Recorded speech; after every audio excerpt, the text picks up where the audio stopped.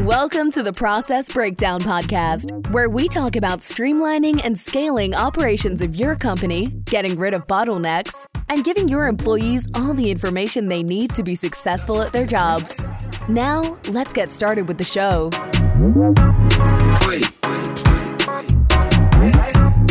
Dr. Jeremy Weisz here, host of the Process Breakdown Podcast, where we talk about streamlining and scaling operations of your company, getting rid of bottlenecks, and giving your staff everything they need to be successful at their job.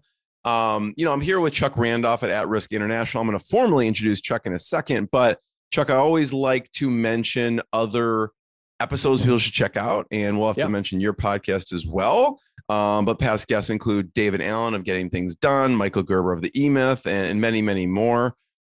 Let's mention, I'll give a shout out. Tell people your name of your podcast and what's a couple cool guests that you've had on or topics.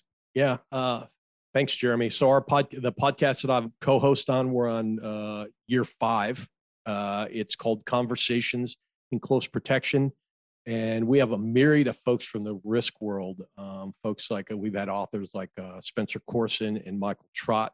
We've also had risk professionals on CSOs. We've had many protectors. We do breakdowns of incidents. We recently just talked about the Haiti assassination. We also spend a lot of time talking about technology, strategy. We've had people like Fred Burton from Ontic on before. So, I wish I could point to one or two, but if you're interested in risk, or you've ever been interested in the protection world, or you like to know a little bit more about the bones of that stuff, go on over to Conversations in Close Protection. Awesome. And before I introduce Chuck, this episode is brought to you by SweetProcess. And if you've had team members ask you the same questions over and over again, and maybe the 10th time you spent explaining it, there is actually a better way. There is a solution. SweetProcess is a software that makes it drop dead easy to train and onboard new staff and save time with existing staff. And I was talking with one of the owners, Owen. Not only do universities, banks, hospitals, and software companies use them, but first responder government agencies use them in life or death situations. So you use SweetProcess to document all the repetitive tasks that eat up your precious time and your team's time, so you can focus on growing. You can sign up for a free 14-day trial, no credit cards required. It's sweetprocess.com, sweet like candy, SWEET process.com. And I'm here with Chuck Randolph. He's a senior director of global operations for At Risk International.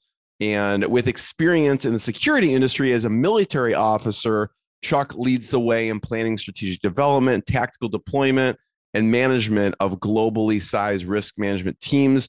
And you wouldn't know by looking at him if you are watching the video, but he has over 30 years experience. I was looking at his track record of working at Microsoft for 20 years, being an officer in the Army National Guard for 30 years. He's worked at the steering committee of the U.S. Department of State. He's got a huge breadth of experience and knowledge. So I'm excited to chat. So Chuck, thanks for being with me. Yeah, absolutely. Sometimes when I was sitting here listening to that, thinking like, man, that guy sounds like a goofball and pretty cool. So we'll see. We're going to get into since there's a lot of COs, some operational things and about, leading risk management. But I wanted to start with what At Risk International does and what you do. Yeah, absolutely. So At Risk is a very quiet consultancy. Often in the security world, you hear the idea of the gray person, or security, it should be a transparent function. At Risk has been around since 2003. It truly is a security consultancy from soup to nuts, doing things like threat management, operational assessment, providing boots on the ground type of protection work, intelligence.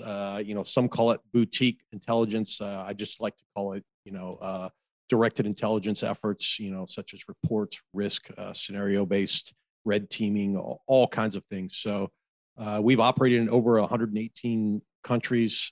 We've got offices in 5 different states, and one in the UK and one in the Netherlands. And it is, I've been there about a year, and I'm the senior director for global intelligence and operations. That just means a lot of the work that's being done by the fine folks of At Risk kind of falls up into my desk for management and operational oversight. To put some color around it, what would be an example What do you get calls about? Gosh, that's a good question. So we were just talking before we turned the mics on. It like you have your day, and probably like you and many, I have a process. My process is a book, and I sit down and write in it like I need to do. Oftentimes, the 5 or 6 things that I know are sacrosanct for me to do that day get ripped out because of the needs. For example, we could get a phone call, and I'll give you a range. The range could be, hey, I have a death threat that's come to me and I'm on my way to do a speech in Washington, D.C. Can you guys help me with some threat management? We could also get a call that says, hey, You're like, I'm going to be at my speech in 5 minutes, so I need help. Of course. And that always comes in Friday at 5 p.m., by the way. We also do work with multinationals and NGOs and government organizations to do assessments, training, and other type of work overseas, perhaps maybe to provide subject matter experts for training teams. We could be working at any given time on a political campaign, doing threat assessment and event. Some call it event security. I would call it event risk management. Hey, we're a startup, we're about to go public, and we need some assistance putting together a security program or an apparatus. We are a company that's been around for a long time, but we suddenly believe that there might be a need to have a greater security presence or risk management presence in our company. Can you come in, do an assessment, and tell us what it's about? There's all kinds of things in between that too. So, surveillance detection, counter surveillance, protective surveillance, intelligence, risk assessment, travel security. I wish I could say here's the top 2 or 3 things, but it changes every day, my friend. And we'll go into some of the processes and systems and operations around, we were talking about, you were talking about the convergence of digital and physical threats. And so I don't know if you want to separate them out and talk about some of the things that companies should be thinking about to create processes around digital threats, and then maybe talk about the physical piece, because I know a lot of people do think about the digital right now. Well, it's interesting because I think we look at digital, we see it every day in the media. And we've talked about this on Conversations Close Protection before as well. Before you said this, you had this word convergence that I think was overused for a while, and now it's coming back into fashion because you do, for example, we've had governors who we know there were plots to kidnap, and part of that plot included somebody going out on the air quotes here for those listening, the internet or the interwebs, and doing some open source saying, hey, we know where this luminary lives. We found this information on him. I might say that's a digital threat. Well, now on the protection side or the physical side, you also have folks that are looking at risk management, looking at, protecting these individuals. And a good protection effort is more than just the bodyguard or the body person that's right next to, to the individual, whether it's a CEO or an entertainer. So I think what we're seeing now is overlapping domains. I think it was, and I'm going to look because I happen to have something pulled up when you brought this up on something I'm working on a white paper I wrote. And I think it was C-suite population that faced an increase in both physical and digital threats this past year, in 2019, 2020. And there was an article that said 69% of executives have seen a dramatic increase in physical threat activities against their company this year compared to the last few years. And a lot of that's driven by COVID, a lot of that's driven by threat. Now let's overlay the 2020 Verizon digital threat report, and it says the data breach investigative report suggests corporate executives are targeted 12 times more in phishing and social engineering, where in other years are concerned. You put those threats together, and you might say, or if you're listening, like, so what? What does one have to do with the other? Well, what's the saying? We don't know what we don't know. So a lot of times, I think a process that organizations need to stop and think about is what I might call like an intelligence-driven, operations-led, threat-informed philosophy.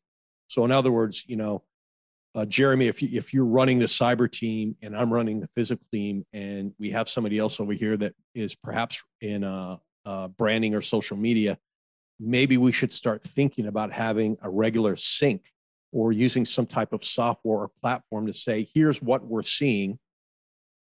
Because it's important, because you might look at that and say, hey, I'm seeing something here that's interesting. I mean, you could call me up and say, hey, Chuck, I see this issue that you reported. Can you give me more about that? And that might lead to something that we both might look at and say, okay, this is a deal. Because, at the end of the day, what did Stanley McChrystal say? It takes a network to defeat a network. But if we're bifurcating our own networks into our own tribes and our own cultures, then we're creating fences, and between fences are what? Gaps. Sorry, I that's a little wordy, but it's a very passionate subject for me. Yeah, no, I mean, I feel like, let's say you're talking to a startup, and do they typically have nothing in place? Do they typically have something in place for digital? They might. I mean, there are great companies out there that you can go to and do plug and play that will offer you digital protection. I mean, I won't go through all of them, but there are many out there that will do that. But I believe a lot of startups, they don't, you and I, if we have a startup to make widgets, I don't think our first thing that we're going to say is like, gosh, let's put a robust security structure in place. We're not even thinking about that. Exactly. We're thinking like, dang, we're making widgets. These are the greatest widgets in the world. We want everyone to buy the widgets, and we want them to use our widgets. Awesome. And then at some point, I think risk kind of like walks in, in the back fence. And then before you know it, there's this like dark figure in our room, and they're like, who's that? Oh, that's risk. And gosh, well, we better mitigate. But what I'm finding more is that maybe it's because of investor involvement, or just people being more smart around risk, is these questions are being asked earlier on, like, hey, you have a startup. What have we thought about in terms of your digital footprint to detect, deter, disrupt, or deny activity? Because, hey, like I said, you and I may have a widget producing company, but gosh, we had a denial of service attack and nobody can order widgets online. Well, that's going to affect our bottom line. So I think slowly also, maybe it's been exacerbated by COVID, which seems to exacerbate a lot of things. People are now thinking about a physical exposure too, because in the security world, whether it's digital or physical, you have this idea of an endpoint, and a lot of times the endpoint, hey, our endpoint is at a headquarters. It's a brick and mortar building that we've built digital and physical fences around. Well, those endpoints are no longer guaranteed to be in that brick and mortar headquarters. That endpoint could be at your house. It could be at a Starbucks. It could be at a McDonald's. It could be, at maybe you're at the dunes sitting at a park bench. But so I think people are thinking more holistically too around the threats that are surrounding their executives or their key individuals or their key assets. What should people do, Chuck? Like you mentioned, people start to slowly think about the risk, and like from a digital perspective, what are some of the things they should start to think about and put in place? Individuals or companies? Companies. So that's a great question. I think of conjunction points or synchronization. And I'll give you a quick aside. The last 15 years in my military career was in information operations. And it was like having another full-time job. But a lot of information operations in the Army was about, at some level, synchronization. And that stuck with me as an officer. I mean, as an officer, a lot of times non-commissioned officers or sergeants and NCOs, they get to do all the fun, and the officers have to go away to a bunch of planning courses. But, every once in a while, some stuff sticks from those. And something that I learned as an IO, information operations practitioner, was this idea of like, look, my main role here is to get everyone on the same page. So I often think of like conjunction points in terms of what should we do if we're standing up security functions. And you think just like briefly, things like assessments, if we're doing digital and physical assessments, can we combine those? So if we're going to the CEO, if we're going to Jeremy, the CEO of the widget company's home, let's make sure if we're there to do a physical assessment, let's add a digital lens, or vice versa. If we've been asked to do the network, could we please go ahead and bring up like, hey, has anybody thought to do a physical assessment so that we can cover our bases? That also includes things like social media scrubbing, personally identifiable information, or PII, that we need to find and take down. Communication, something else that I think is important, because oftentimes, and I think it's getting better, but oftentimes digital and physical security folks aren't always on the same sheet. And you can have this idea of common operating platforms. We're all working from the same system. Common operating language. We're all reporting in the same system. But something else that I think is an undersung hero of all this, Jeremy, is common operating information. For example, maybe you're German. Maybe I'm French. We might speak English because it's what we learned in business college. But when you think about a problem or you dream, what do you dream in? Probably German. And I dream or think about problems in French. We have a cultural nuance and an unconscious bias, all these kind of things we can add in there. So if we have information that we can look at, and we can all look at it from our lens and derive information by which we can make decisions, that's common operating information. And from that, if you're the digital person and I'm the physical person, and we're reporting up the chain, be it to, maybe it's the CEO, let's just say the CEO, it's important that we're saying similar things. Because I think people often like, hey, look, I'm the one, I ran up there and I have the information. But if you think about it from a CEO's point of view, look, I need to make a decision. Maybe we've had a breach. Maybe our product has been tampered with. Maybe we've had, God forbid, we've had an active shooter or something in a building. This is now not the time for me to try to put on what tribe am I talking to. So I think that idea of communications is something that we need to continue to stress. Monitoring, we're both, again, digital, physical, we're both monitoring for threats. If we can understand what each other is monitoring for, and we can figure out what resources, you talk about at the top of the show, hey, we need to have ways in which we can take activities that we do time and time and time again, so that we can come to it, get common operating information, say, hey, this is something that affects physical, this is something that affects digital.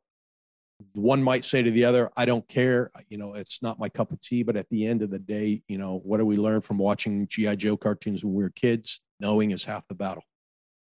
And then, of course, the other bit that we're seeing more of now, well, hopefully we'll begin to see more of, is travel security.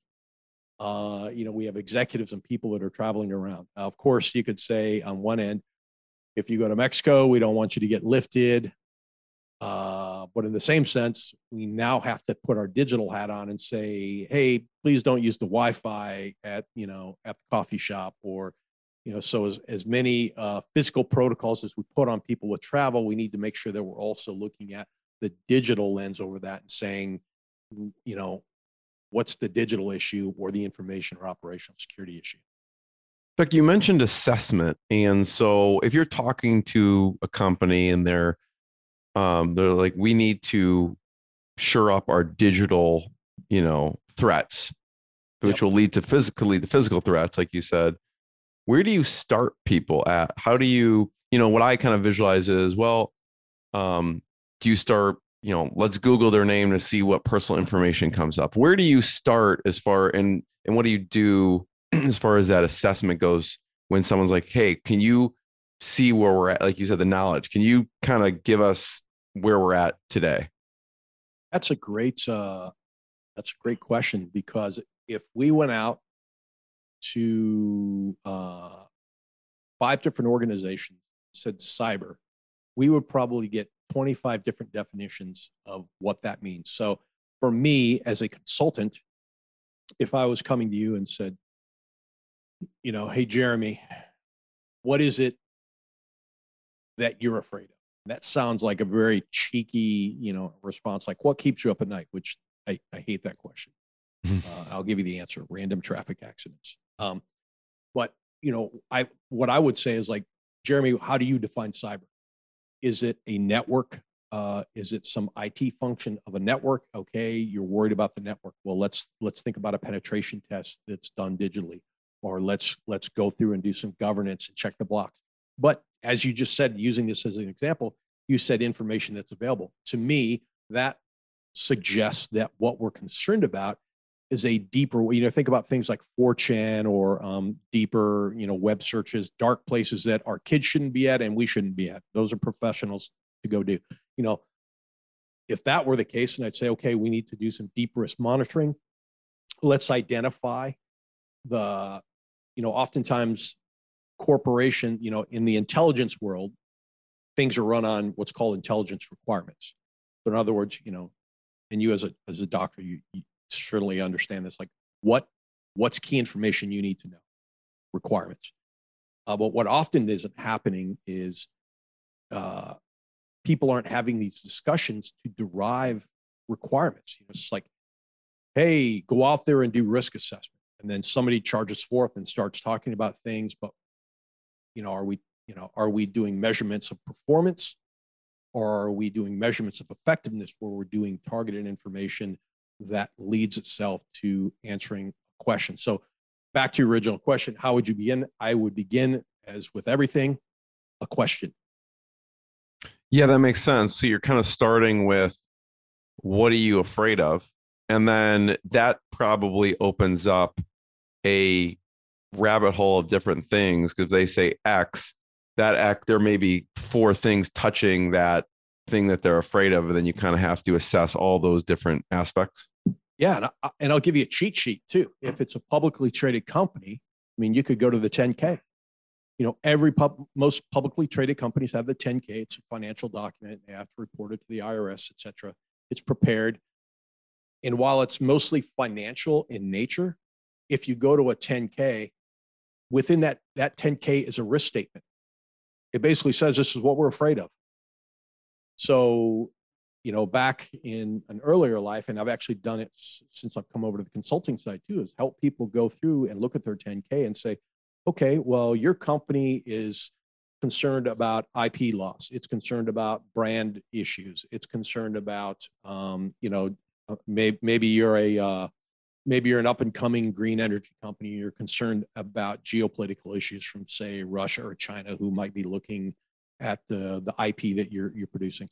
So from that, if we don't know, we can look at the 10K and say, okay, well, your 10K listed these 8 things. So let's build a monitoring function and an assessment function around these 10 things. And then let's just start drilling down. So, okay, if we're concerned about geopolitical risk, what's the play for the CEO? What's the play for the C-suite folks or the key individuals? What's the play for the company? Okay, who might come out? There's all these things that we can derive that we can start making a plan around. So at worst, if you're not able to ask the question, what keeps you up at night, or what scares you, Jeremy, I can come back and say, hey, Jeremy, I looked at your 10K. Here's kind of what I think. Here's what I think the monitoring should be around. Do you agree, or would you add anything to that or take anything away? And you might say, well, we're not really concerned about this, but I'm, due to the IP loss, we recently opened an office in Venezuela. We're really concerned about these things. So you kind of get the process that goes through it. Chuck, I have one last question, but first of all, thank you. I want to encourage anyone to go to @riskinternational.com, learn more about what they're doing there. And this has been, again, like just eye-opening to the different things that are out there. Because a lot of times, at least for me, this is not where my mind goes. And like you said, the company selling widgets is worried about selling widgets and not about everything else that's going on, in their small world and globally. So I appreciate you at least shining a light on this topic in general.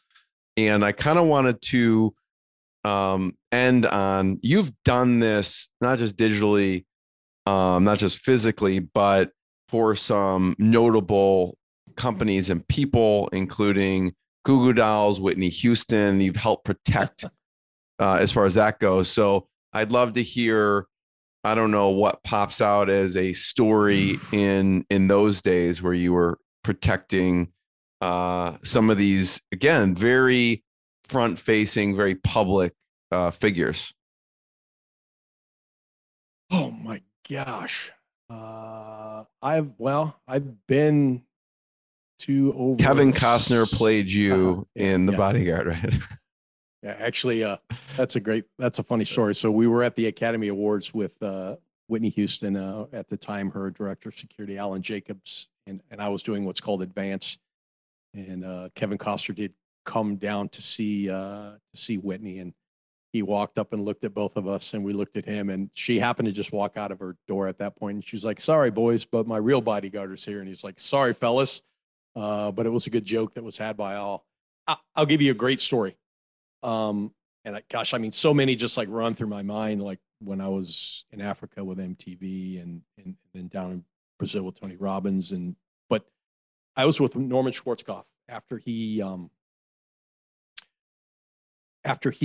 came back and retired, and he was starting on the speaking circuit. And, I was brand new. I think this is like maybe my second detail ever as a executive protection person. And we're at this venue. It's a big venue. I'm what you might call the number 4 person on the detail. And for those who don't understand what that is, I'm like the lowest man on the totem pole. So like, go get the cars ready, go do this, go do that. And I'm, squeaky. My hair is much redder, and I didn't have any gray in my beard. So I'm at stage right. Somebody else is at stage left. There's people in the front of house. There's like 60,000 people here, and there's people out back. The detail leader went back to check on something with the car. And somebody failed to tell us about pyro. And I think it was asked, and they said, "I didn't know." So he gets up on stage. We get him to the venue. We walk up on stage. We haven't been there that long. Sometimes you have the opportunity to what's called advance a location. Like, hey, I'm going to bring Jeremy here. I'm going to go early, see what everything is, make sure everything's good. Sometimes it's like, boom, you got to go. So we had a quick advance. We show up. He walks up on stage. Pyro goes off, like boom, boom, boom, boom, boom. Like flames. What is it? Flames and 2 confetti cannons. And even though it's shooting confetti, it makes the same sound as a cannon. So you have pyro going off, and then you hear this boom, boom. He jumps down behind the podium. I like get halfway up on stage. The other guy's on the other side of the stage. Schwarzkopf stands up and puts his hands out.